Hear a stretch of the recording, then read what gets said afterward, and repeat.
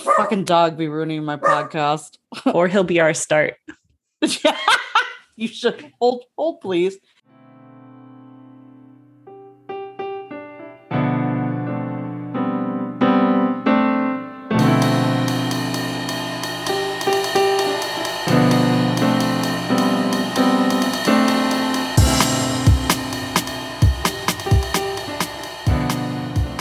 Welcome to Two Girls and a Grape, where we attempt to learn about wine one bottle at a time.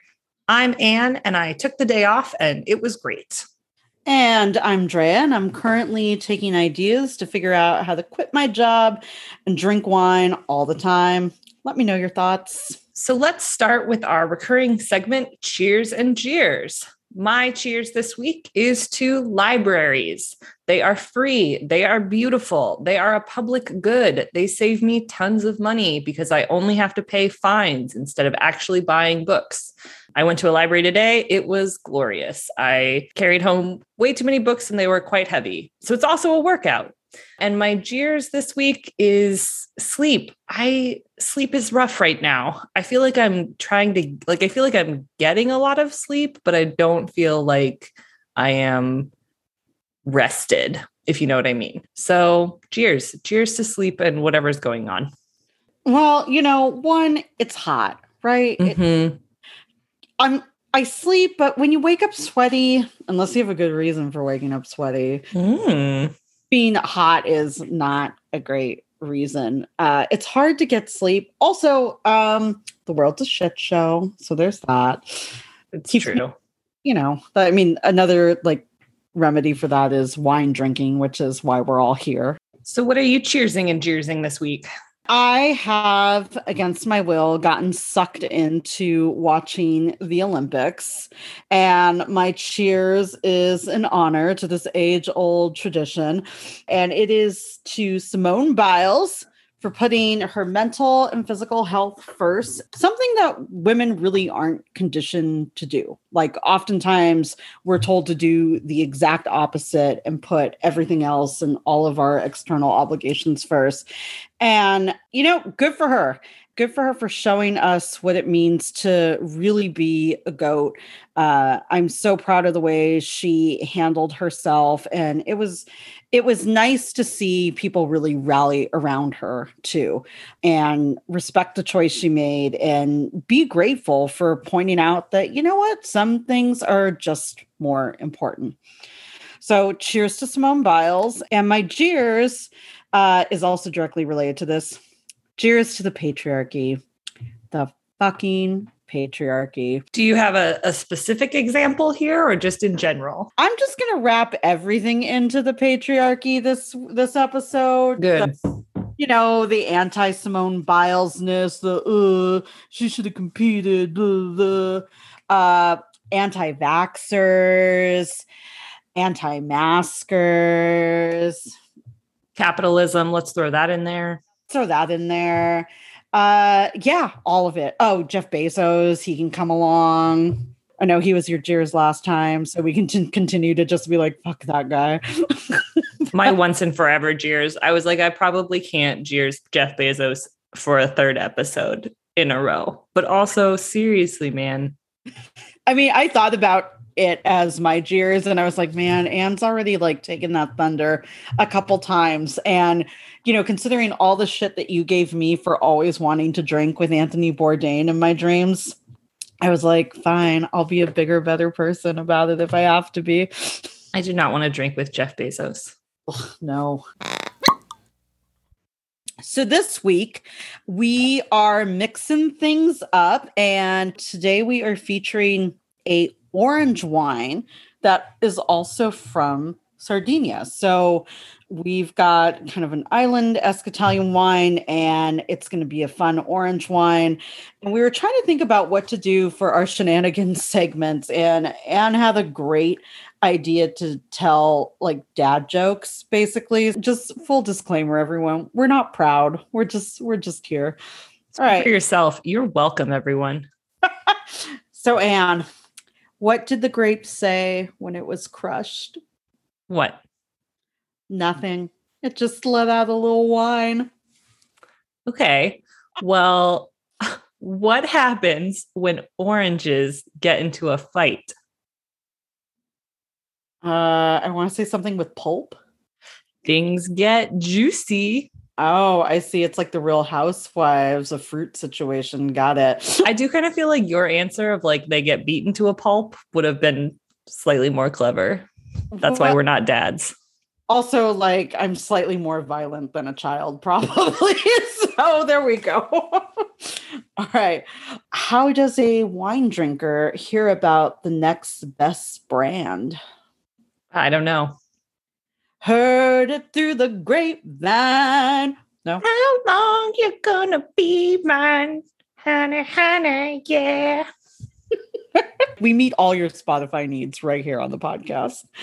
Speaking of which, why did the Oranges song receive a negative review? It wasn't appealing. It wasn't original. Orange-inal. Original. Okay, what do you call a wine hangover? Bad sour grapes. The grape depression. Ooh. I know, that was a little dark.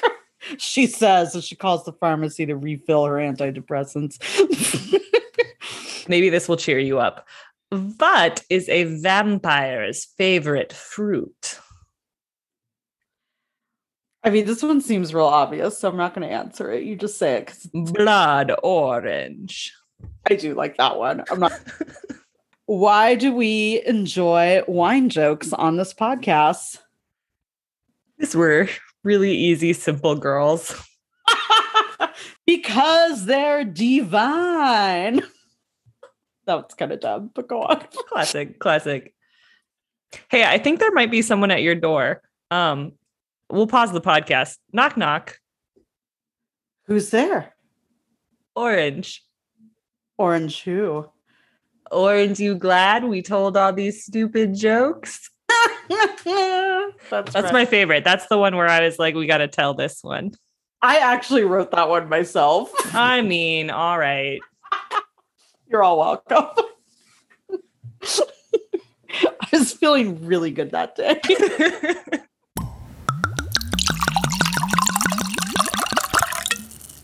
Orange, you excited for this wine, Drea? I am so excited for this wine. I am a huge orange wine fan, and we have talked about featuring an orange wine on the podcast forever, like since we started planning out episodes. So we finally got to it. It's a perfect time, I think, to really start thinking about solid orange wines. We're getting into August. So now's a good time to really get into some orange wines. And you actually introduced orange wines to me. I had never had an orange wine or heard of an orange wine until we were out drinking one day and you picked this absolutely gorgeous, delicious bottle. And since then, I've really liked this style. Yeah, and orange wines have really been some of my what I call gateway whites. And so I was definitely one of those bitches who was like, drink white wines, it's for losers. I mean, I was also one of those bitches who like bought $2 Chuck by the case though. So don't listen to me. I don't know anything. But orange wines were some of the early whites that I drank, or white adjacent, shall we say, that really opened my eyes to different styles of winemaking and also got me really heavily into the natural wine world. And we'll talk about why that is a bit during this episode too. So what are we drinking today, Andrea? We are drinking Bousse, which is from Azienda Vitivinicola. And I am sorry to all our Italian friends because I am hideously butchering that, I'm sure. But this is a white wine blend that is coming out of Sardinia. So it is a natural wine. And the reason we selected is we're really committed, I think, Anne and I, to bringing orange wines to the masses. And we've had a lot of viewers demand that we feature an Italian wine. So we're overdue. We apologize, despite the fact that I just completely butchered that language. We love Italians and all things Italian. And so we're excited to feature this wine. In addition, this is a wine that neither Anne nor I have had ever, together or independently. So we've both had orange wines, we've both had different Italian wines, but this is a bottle that neither one of us have ever opened until this moment. So it's exciting, cutting edge stuff. The other thing that's really cool about this particular wine is Boussay actually means skins. So it's a perfect orange wine for us to feature since we're going to really get into the skin of it. So this bottle price point is about $24. So it's, definitely obtainable and accessible, and it has an ABV of 12.5%. So in that comfortable range that we've really been digging all summer long. And again, just as a reminder, a lot of your natural wines are going to have a slightly lower ABV, just because of the way that they're processed. And because we drink them young, so keep that in mind.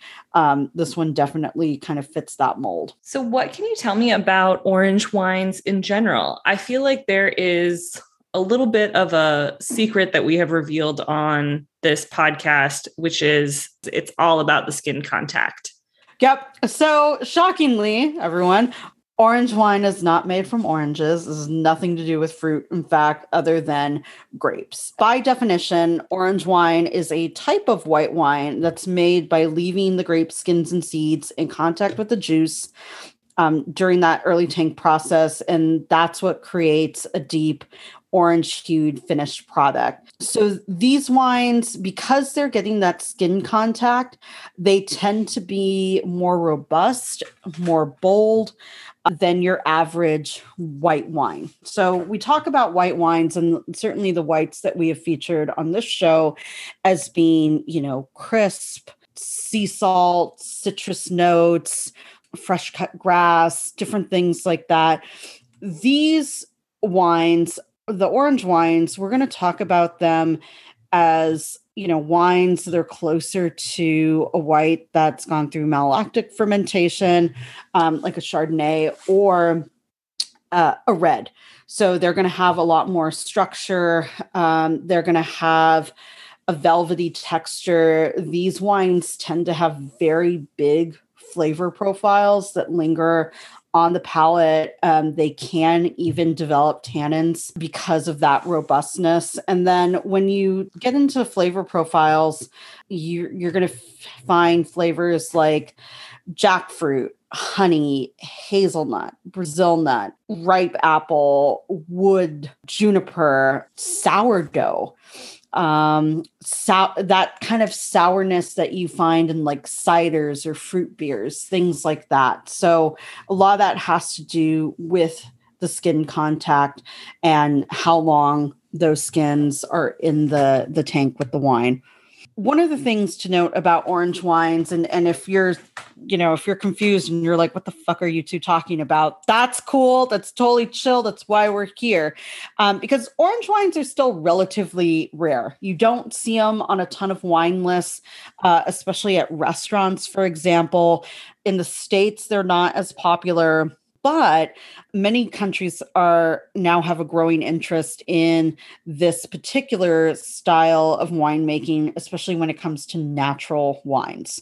But the history of orange wine is actually really fascinating. The term orange wine was originally coined by a British wine importer named David Harvey when he used it to describe a particular style of non-interventionalist white winemaking, which this is. So the trademark of orange wines is that low intervention process, which is why so many natural producers are making them. Right, because it's already aligned with what they were interested in doing and sort of the values of the winemaker. Exactly. So, kind of letting the fruit do its thing, not really producing a lot of additives, kind of letting the character of whatever those grapes are going to produce come out in the finished product. And this is a tradition that goes back pretty far.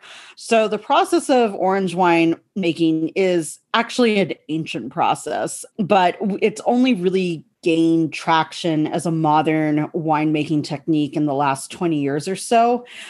But we can look as far back as like 5,000 years ago in the region that is now modern day Georgia, the country, not the state, where wines were fermented in these huge subterranean vessels called kavri and were originally closed and sealed with stones and beeswax. So it's kind of like an amphora. The Greek amphora is the clay vessels, but these were, larger, and they use that stone and the beeswax to kind of keep everything inside so the wines could age. So there is a very large tradition of orange winemaking in those parts of the world. And then, of course, the Italians have really run with it, especially in northeastern Italy along the border of Slovenia. Slovenia itself is one of the larger producers of orange wines. You're starting to see orange wines pop up a lot in places like Spain as well. Let's see, I've had orange wines from Spain, Greece, Hungary, Georgia, Slovenia, Croatia is another one. So that kind of area sweeping down. And then Italy is where you're starting to see a lot of that production happening. And in Italy in particular, the orange wine making process was really popularized by a winemaker named Josco. I feel like, again, that's wrong. Gravner, who first attempted an orange wine in 1997. So the Italians have been, practicing the art of making orange wines on a much larger scale since the late 90s or so. And of course, orange wines are now gaining traction in the US thanks to the natural wine movement. So some of your more experimental producers are using this particular technique. And we see a lot of it in kind of these unexpected places. So New York has a large production of orange wine. There are a number of urban wineries in the Austin, Texas area that are making orange wines. And then the urban wineries up in the Bay Area of California, quite a few of them have orange wines. Knowing that, it's all about the skin contact, what's the process for making a orange wine? Is it just taking white wine grapes through the red wine process? What's the deal?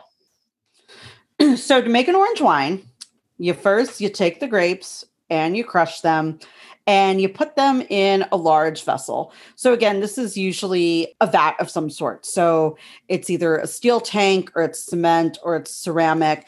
And then you typically leave the fermenting grapes alone it can be anywhere from, just like with a rosé, a couple of hours to over a year in the case of some orange wine. So it really depends on, what kind of depth of flavor and tannins the winemakers want to develop. One of the things I think is really interesting is, as I've traveled and have tasted a lot of orange wines, and this also rings true for pet nats in many areas, they're experiments. So, the winemaker will take a particular number of grapes from that year's harvest that they're going to make. They'll take a number of those grapes and, make their usual wine.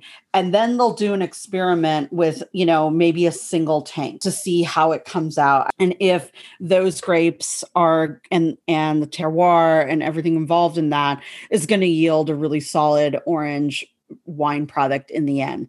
So some turn out great. Some are a little suspicious. That's the thing with the natural wine industry is there is a lot of variation, right? And you're kind of saying a hope and a prayer and hoping it all works out in the end. But for the most part, it's a very similar process to rosé.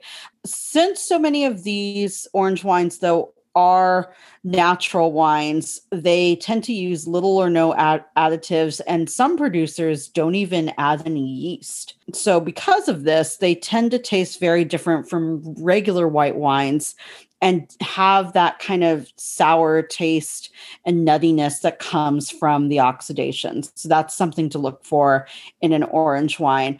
I don't find them particularly sour. A lot of the literature out there about orange wines uses that as kind of a flavor profile term. I think of them more as robust. I think of them as highly structured. There's depth to them that resonates really nicely, and that you do get some of that like sourdough or breadiness to them a little bit as well. So yeah, I think they're delicious. I'm thinking back to our conversation with my mom where she sort of said, I'm not really into white wines. And we talked about kind of like what could be a gateway. And I feel like an orange wine might be the right choice, that it's got sort of the body to stand up to what she's looking for. Yeah, I really think they're kind of the best of both worlds because, they've got that nice freshness and deep late summer fruitiness that's really refreshing this time of year, but they also have enough body and enough texture to them that there's something really comforting about that glass. There's so much interesting information about orange wines. I've really tried to rein it in this week. Plus, I know that we'll cover another orange wine on a future episode because they're just that great. But if you do want some more information about orange wines and the process, I highly recommend Wine Folly's article on orange wine. And we'll put that link in the description. And also Simon J. Wolf's 2018 book called Amber Revolution. So this book follows Wolf's journey into learning all the mysteries of orange wine. It also has a great producer's guide. So you can kind of learn a little bit about the different winemakers. So they're making orange wines and kind of get your wish list going. So if you're into skin contact white wines, definitely pick this book up.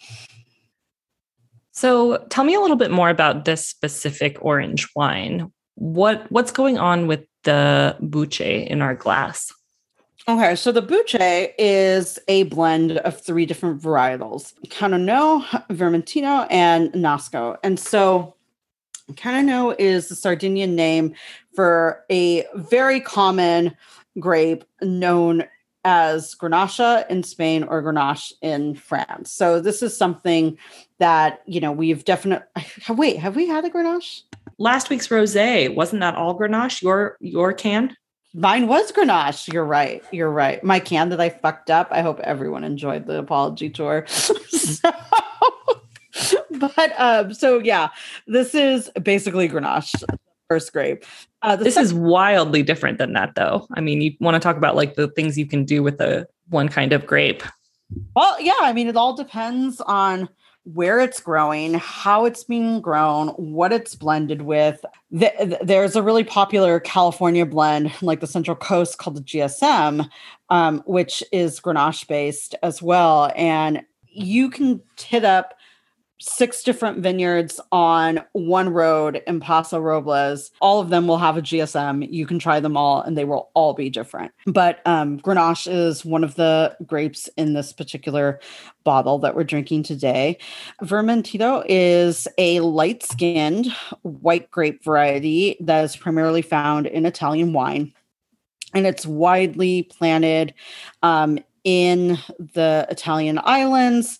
You find them in Corsica a little bit, and then the Piedmont region as well. So really you find this grape, it's pretty common in Italy. And then Nasco. So Nasco is a white Italian grape variety that is grown primarily in Sardinia, and it is a pretty ancient grape. So it is one of those Italian indigenous grapes that you don't see a whole lot outside of Italy, and is, again, primarily used as a blending grape. And so that's our mix. And I think it's such a cool blend because you've got, the the Grenache, which is very representative of that kind of Mediterranean region. And then you've got the Vermentino, which is, very much identified with Italy. And then the Nasco, which is really particular to Sardinia. So I think that blend tells such a cool story itself.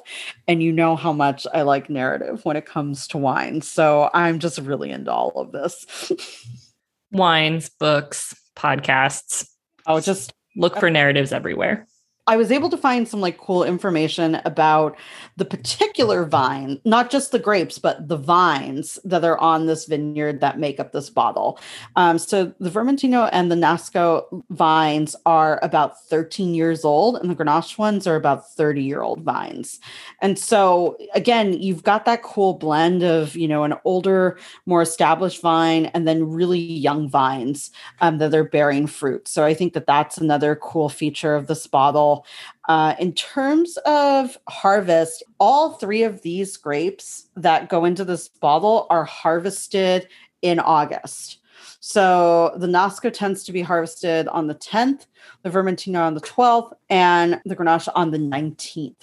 So the Grenache, they leave on the vine for just about a week longer than the other two, so it can develop those sugars a little bit more and kind of round out the sourness in the blend. But I thought it was awesome that I'm like, oh, look at that. I mean, I don't know why I'm surprised. Harvest season is really now August to early October. If you want to celebrate the harvest, get yourself a bottle of this, listen to this podcast. By the time this comes out, you'll still have about a week before the Cananoa is harvested. Did I say that right? And you too can celebrate. Yeah. Let's see. Where was I? Oh, okay. So yeast, this bottle does use yeast, but they use native yeast. So some people call it wild, some people call it feral. It is natural native yeast though, but it does have yeast, which is why you get a little bit of that fresh baked bread flavor on the finish. And then in terms of, the actual process of this bottle and this blend, the Vermentino and the Nasco are left to ferment with the skins on for 2 nights. And then when the Grenache harvest follows a few weeks later, or about 10 days later, the grapes are quickly pressed after only a few hours on the skin. Then the 2 tanks are blended and left to mature in cement tanks for a minimum of 6 months. When the wine is bottled, it is unfined and unfiltered. And so, again, that's something that we see with a lot of natural wines. And, fair disclosure, and I think we talked about this with the Pet Nat, if you see sediment at the bottom of your bottle, it's fine. It's not going to hurt you. It's not going to kill you. It doesn't mean the wine is bad. That's just a byproduct of the aging process and the winemaking process. So it's fine. What I recommend if you're drinking a natural wine is just stand it up on the bottom. And, I keep a lot of natural wines on my wine rack, so they're on their side. But before I serve them, I stand them up. And if they're white or a Pet Nat or a rosé, they go in the fridge. And if they're red, I'll stand it up for a while. And then depending on what it is, I may or may not decant it. I mean, looking at this bottle, at least mine, I think it looks fairly clear. So again, your mileage will vary depending on the bottle, the year, et cetera. But this one, which I think is the 2019, is pretty clear.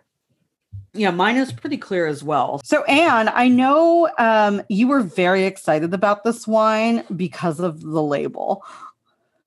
It is such a beautiful label. It's full ombre. It's gorgeous.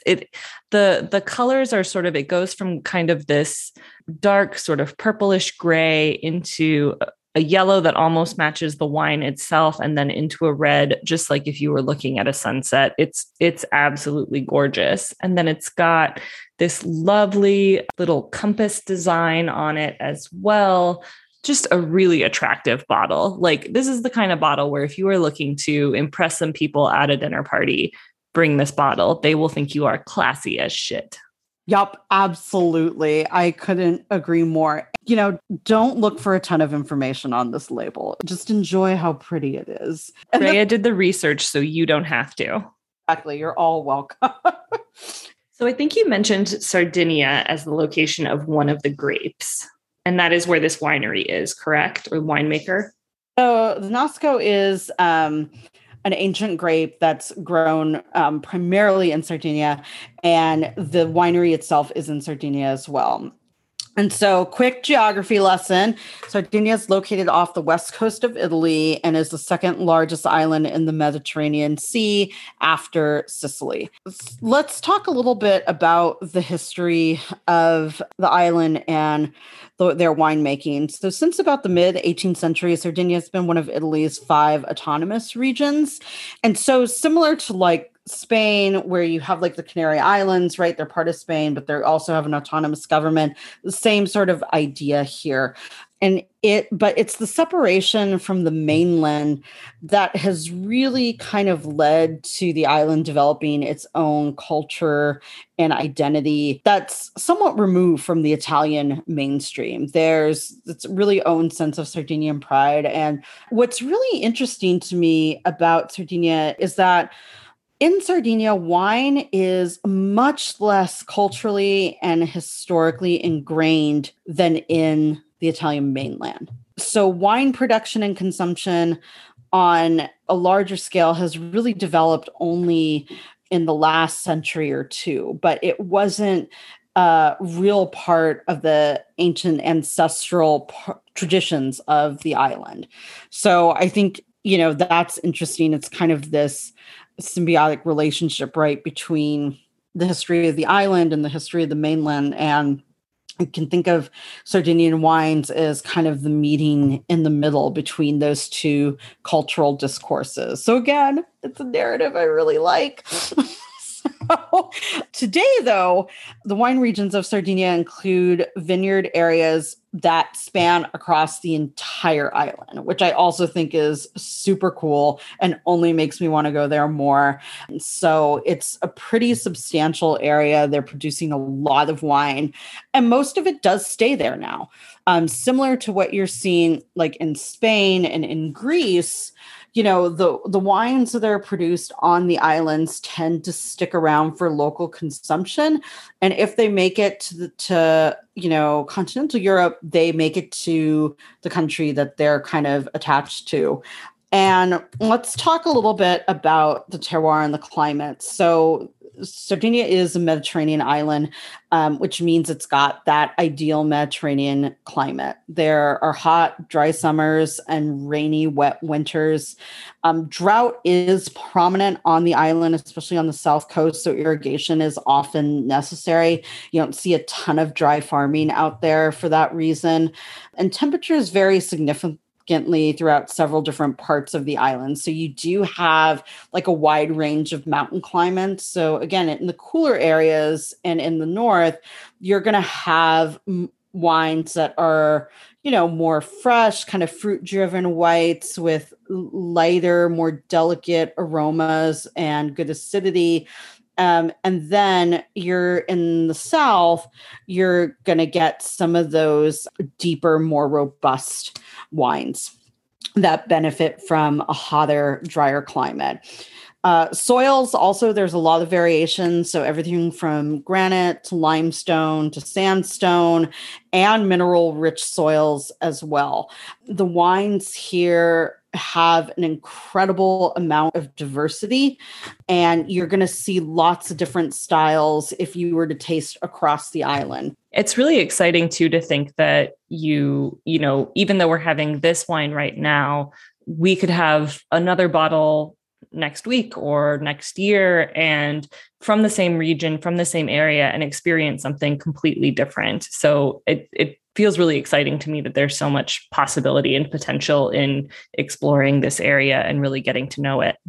Yeah, I love that. I love that element of surprise. To your point, though, Anne, I mean, one of the things that I read pretty consistently in my research is that wine experts agree that Sardinia's terroir is full of possibility. There's really nowhere to go but up, even though they're already producing quite a bit of wine.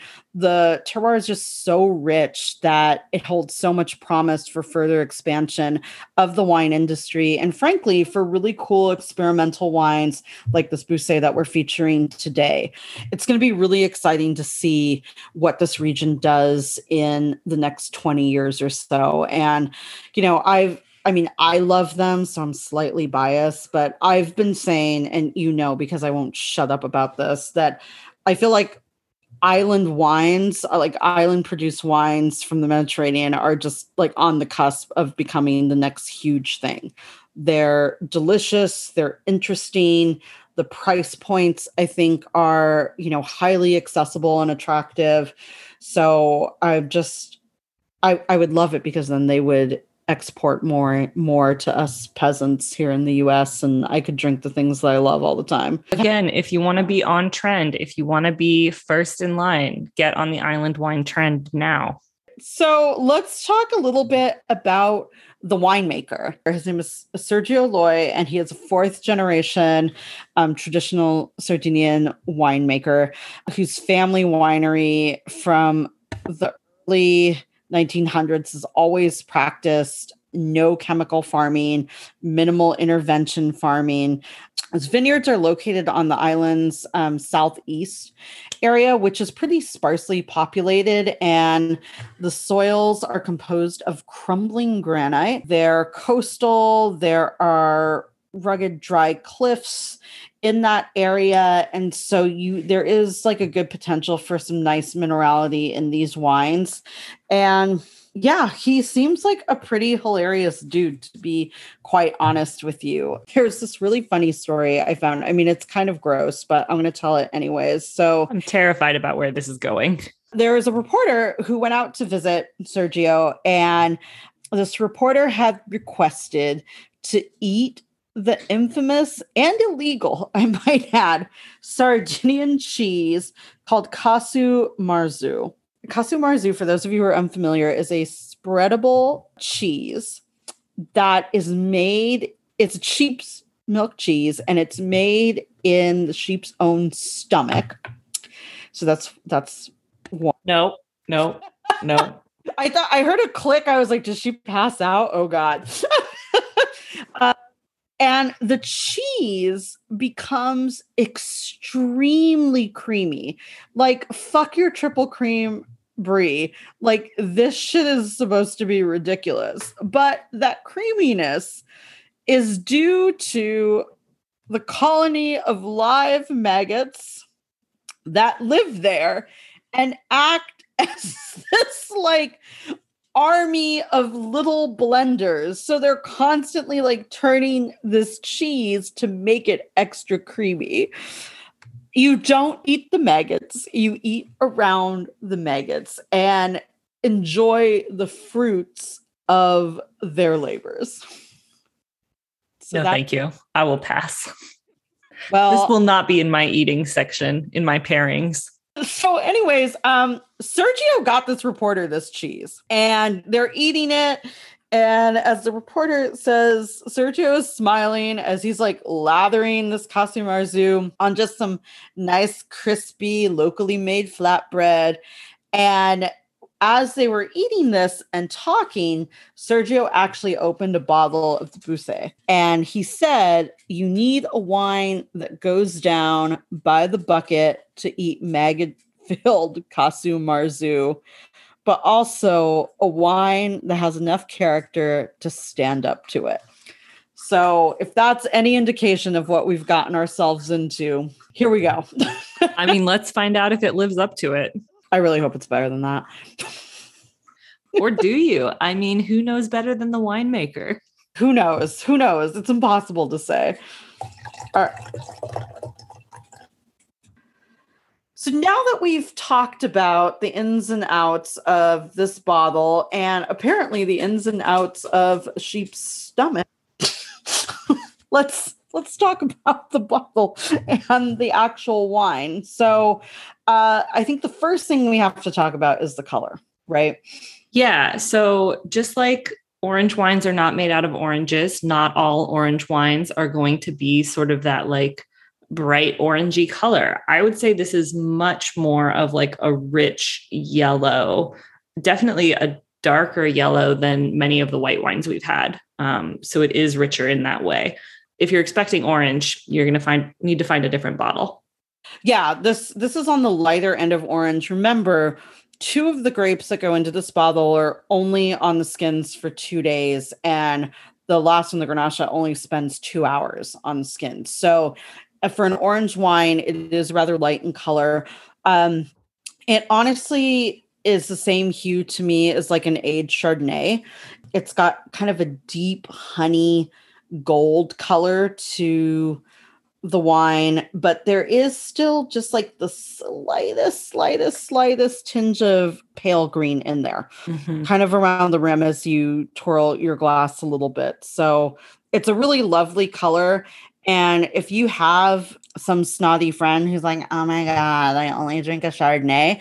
Hey, pop the sucker in a decanter, pour it into their glass. $5 says they're not going to notice. And they're going to like this better. I was going to say, unless they think it's better. We really need to do a Chardonnay episode because I talk so much shit about it. Let's talk about the body and just like do a little swirl. I know we haven't done this in a while. You know, it's definitely got some body to it. It's got some legs. Takes a little while for it to run down the glass. Like you can tell that this wine is going to have a little bit more texture than your average everyday white that you've been slamming all summer. Or, I'm sorry, maybe it's the everyday white that I've been slamming all summer. Let's do the nose. Let's give, since we're already swirling. I think, again, it might be just sort of how we have talked about it, but I'm getting such a feel of late summer. Like if you were standing in a wheat field and you can sort of smell like not the kind of fresh spring grass, but like right on the edge of harvest, about to be like rolled up into a hay bale smell. Yeah, it kind of reminds me of if you've ever gone apple picking, when you're walking the orchards and you smell the ripe apples and pears, and it's still kind of warm out. It's kind of that heavy summer air. I don't know, there might be like a campfire off in the distance that's kind of drifting towards you. The scent, not the flames. There's a woodiness to it too, almost like cedar, toasted nuts, toasted pecans. It's definitely a deeper, richer bouquet than what we've seen on our other whites. I don't get, for example, any citrus here. Yeah. Maybe like apricots. Like late season apricots or dried apricots. This is so funny because part of what I was thinking ahead to like the pairing section. And these are some of the things that I was thinking about pairing is like dried fruit, nuts, like sort of a charcuterie board with some of those ingredients as well. But we're getting ahead of ourselves. Some cheap gut cheese with that. Yeah. Gonna stick with my Miyoko's cashew cheese. Thank you very much. No sheep guts or maggots required. Fine. I'll be that way. More for you.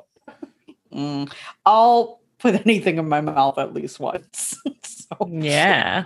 Speaking of which, you want to put this in your mouth? I do want to put this in my mouth. All right, let's go for it.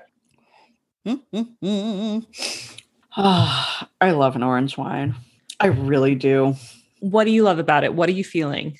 Okay, so I'm going to go back to the sheep gut cheese story for just a hot second. God. Now Anne's like, this bitch is doing this on purpose.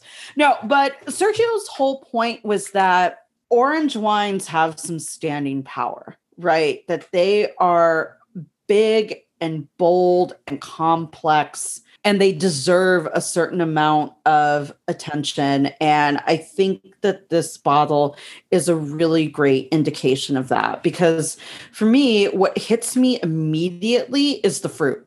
Like I get that big burst of ripe pear and cherry and, you know, kind of late summer, almost overripe stone fruits, you know, like when you pick up a peach And even though you have a light touch, your fingers kind of slip into it a little bit and the juices start to run out and you've realized like, oh, this is going to be a really great experience. It's like that. It hits you with that juiciness and then it kind of takes your palate on a ride. And full disclosure, so we pulled this bottle out when we started talking about Sardinia because we were just both really, really eager. And my trick with orange wines, and this is how I always recommend you serve them, is because they're so complex. Pull your bottle out of the fridge. You do want to have a chill on these. And what I do though is I open it, I pour out the glass, and I just leave the bottle alone. I don't put it on ice. I don't put it back in the refrigerator. That first, sip is going to read different than a sip half an hour in and an hour in. It's going to keep evolving as the temperature rises in really interesting ways. And so now, I've had this bottle open for about, what do you think? Like half an hour, I'd say? Yeah. I'm getting way more of that velvety texture on the palate. I'm getting more of the nuttiness. That sourdough finish that I had first noticed is really mellowing out. So your wine's going to evolve as it warms up a little bit. And I highly encourage you to just let it do its thing. So that's what I'm getting. What are you getting in this glass?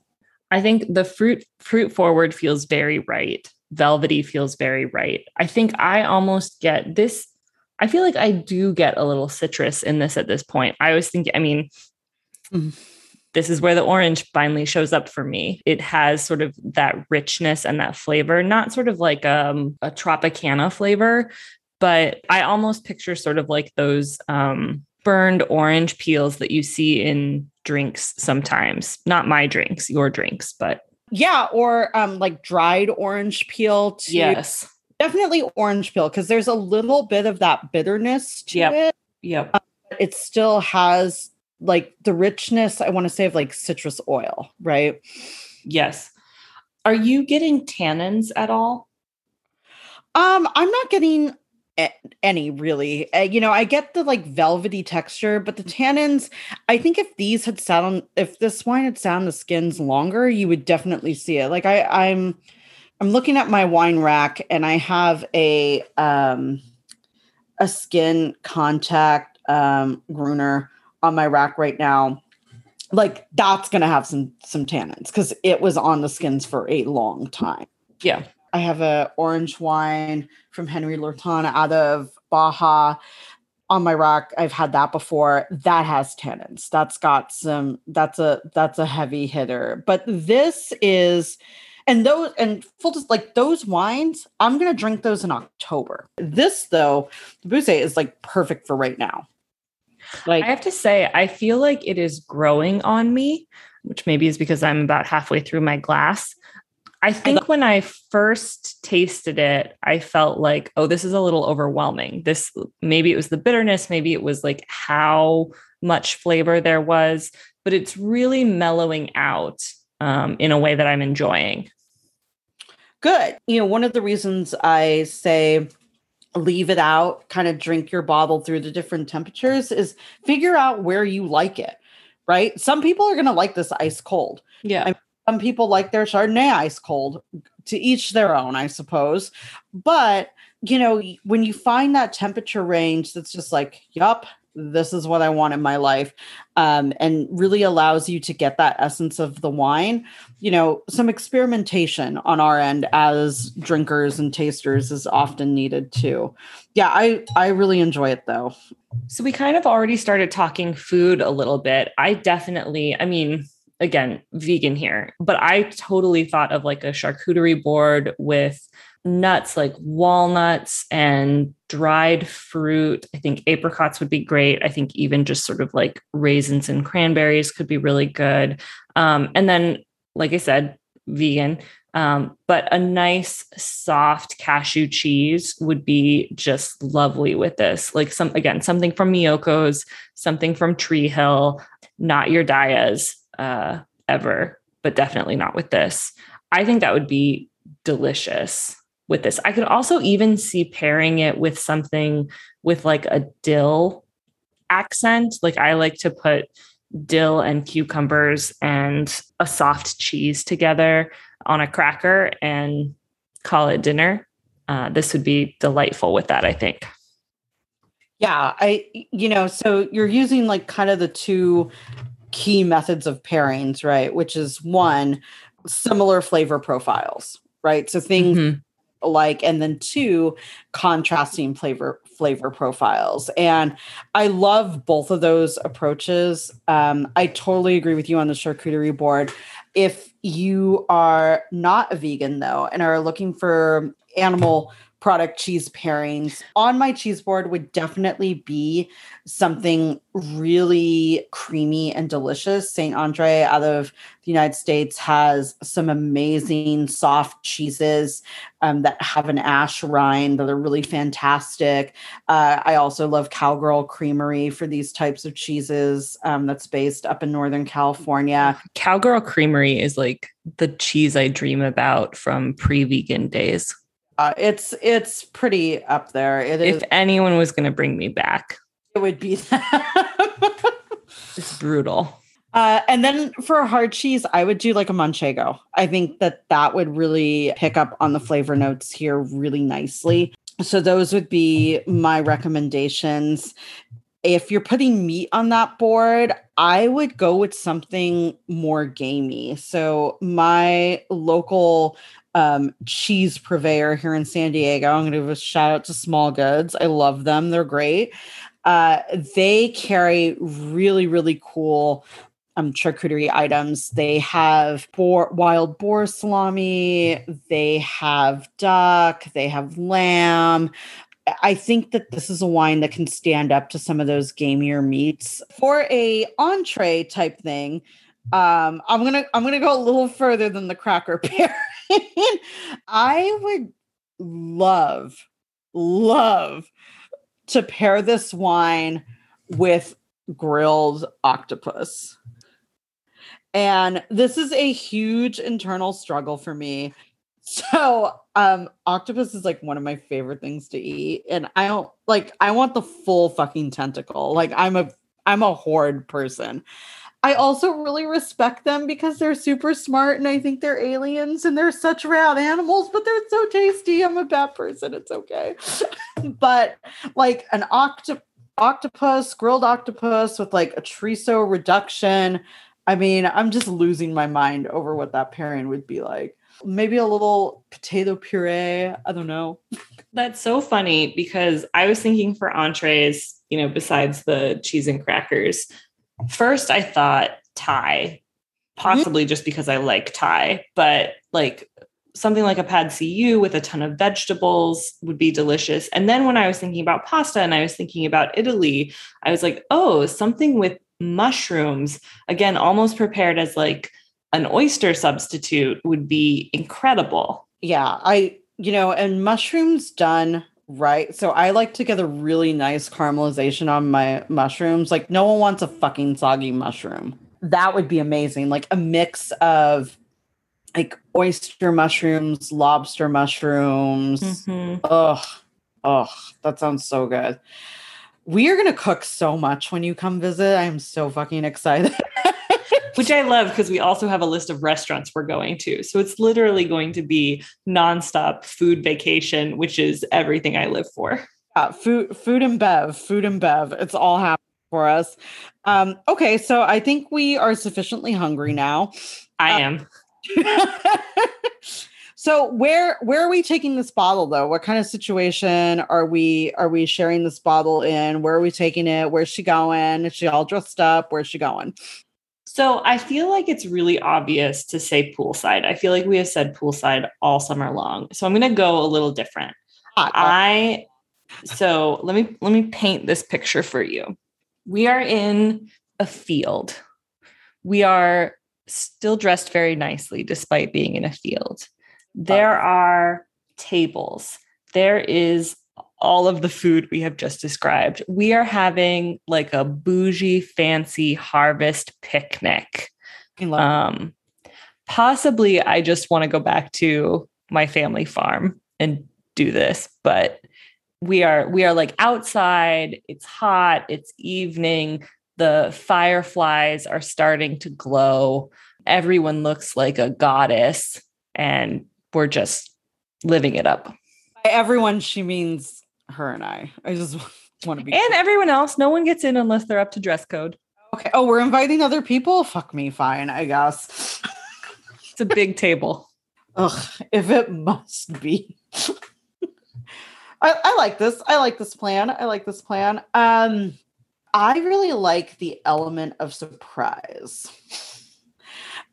I like surprising people with all sorts of things. And so this would be definitely a bottle that I would want to do at one of my, if I don't say so myself, very famous themed dinner parties. Excellent. And I would definitely serve this with like a kind of gourmet sort of taco situation. Tacos are very important to California culture and very important to San Diego culture. But I love doing like a cultural mashup. And so I love making tacos with things like Spanish chorizo and sweet potatoes. As a riff on like a potato taco, or, you know, caramelized mushrooms and corn salsa. I'm imagining your octopus in here somewhere. Yeah, the octopus is definitely going to be fucking there with the salsa verde. How did you know? But just, you know, lighting the chimenea, lots of candles. Now that we can have small intimate gatherings, a small intimate gathering, everyone looks snatched to the gods.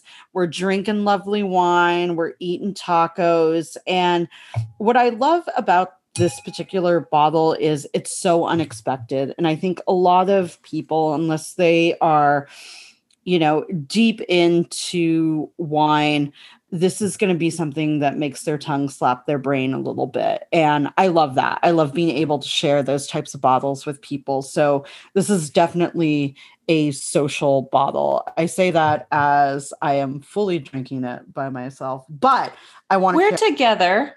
Okay, fair. First, so what are we playing? What's our soundtrack for our gatherings? I am doing something instrumental with like a lot of acoustic guitar, and truly, I am only thinking of like the soundtrack to Chocolat, but whatever. Well, I also have the soundtrack in mind. Oh, really? Which one? But it is, so I guess it's not really a soundtrack. It's a Spotify playlist from the HBO show Los Spookies, which, first off, if you have not seen Los Spookies, everyone, I don't like stop listen. What the fuck are you doing listening to us? Like, go watch this show. It is so good. And it's like the soundtrack's just weird. It's just weird and funky and a mixture of English and Spanish. And it's super rad, but it's got the same vibes as this wine. It's very like unexpected. It kind of just takes you on a little magical journey. Definitely some magical realism tones there. That's what I would play. So I have a movie in mind to drink possibly the rest of this bottle with. Ooh. I have been wanting to watch this for a long time. I haven't seen it. And again, sort of with the dinner party that I have imagined in a field, I think it fits. I would be really interested in watching Midsommar and drinking this wine. God, this dinner party just took a very dark. Yeah, I don't want to relive Midsommar, but I would be very interested in watching it from the safety of my New York apartment. In true Drea fashion, as soon as this dinner party is over, I'm kicking everyone the fuck out. There will be no movie screening. Take your goodie bag and get the fuck out. All right. Once you've kicked everyone out, what are you reading? God, what am I reading? I really feel like something that's rooted in magical realism needs to go with this bottle, or a really, really solid like mystery. A solid fun, like something that's not too complicated. Like we're still in summer, people. Let's just be completely real about who we are and where we are.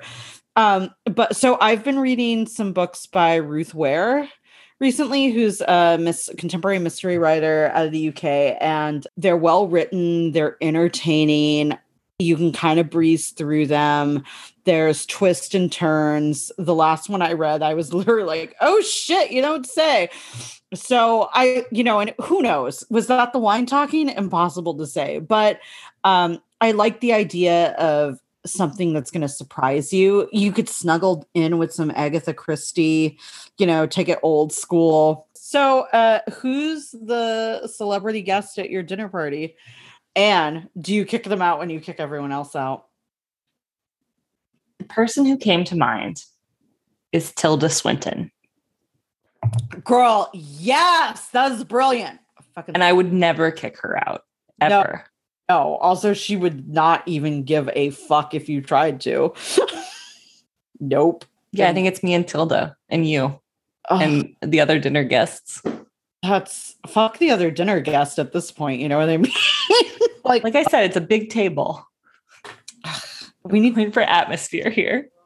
Fine. Can't we just hang some cute decor or whatever? I'll bring a lantern. It'll be adorable. We don't need anyone else. People are my atmosphere. So if you're inviting Tilda, I'm inviting Billy Porter. Oh, perfect. Right. Now we don't really need anyone else. I feel like you're not picturing the large field that I have set up in my mind. I see the field. You just think the four of us are going to hang out in a field? Yeah, girl, you're the one who wants to watch Midsommar. What are you talking about? I'm inviting the whole cult. I think we are the whole cult. That's what I'm trying to tell you. The call is coming from inside the house. If you would like to be part of our cult, follow us on Twitter and Instagram at 2 Girls and a Grape Pod. Slide into them DMs on Instagram. Oh, you just said that. Jesus Christ. It's fine. It's fine. I'll get this right one day. You can also email us to join our cult at 2girlsandagreatpod@gmail.com. No one has checked it in weeks, but it's fine. But seriously, if you want to join our wine cult and have this dinner party, if you want to do a private Zoom tasting, if you have another recommendation for a rad orange wine that you think we should be drinking, hit us up. We are here and listening and excited to hear from you. This particular bottle, it's pretty readily available at wine shops. Both Anne and I were able to find it pretty easily. It's got good distribution in the US. So yeah, and we are very excited about our next episode. That's going to be fun. We are going to be recording live from Harvest in Paso Robles with our friends at Peachy Canyon. So look for that. And on our Instagram, we will be posting. We're going to do something new. We've gotten a lot of requests to post the bottles before the podcast comes out so that people can play along and drink as we talk about them. So we're going to start this on Instagram, posting the bottles a week out so you have a little bit time to find them. And then you can fully participate in all of our bullshit shenanigans. Also forces us to be on top of our game, which we need. We do need that. We need babysitters or spankings or something. I don't know. I feel like this podcast has gone off the rails. I mean, we've gone off the rails. Like that's what's happened here.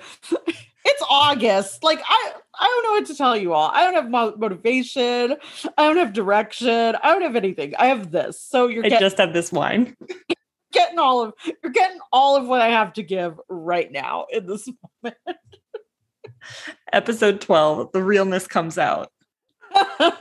Episode 12, Anne and Andrea finally reveal their true selves. Anne and Andrea lose their minds. very special episode. All right. Until episode 13, then. Look at 13. All right, everyone. Salud. Salud.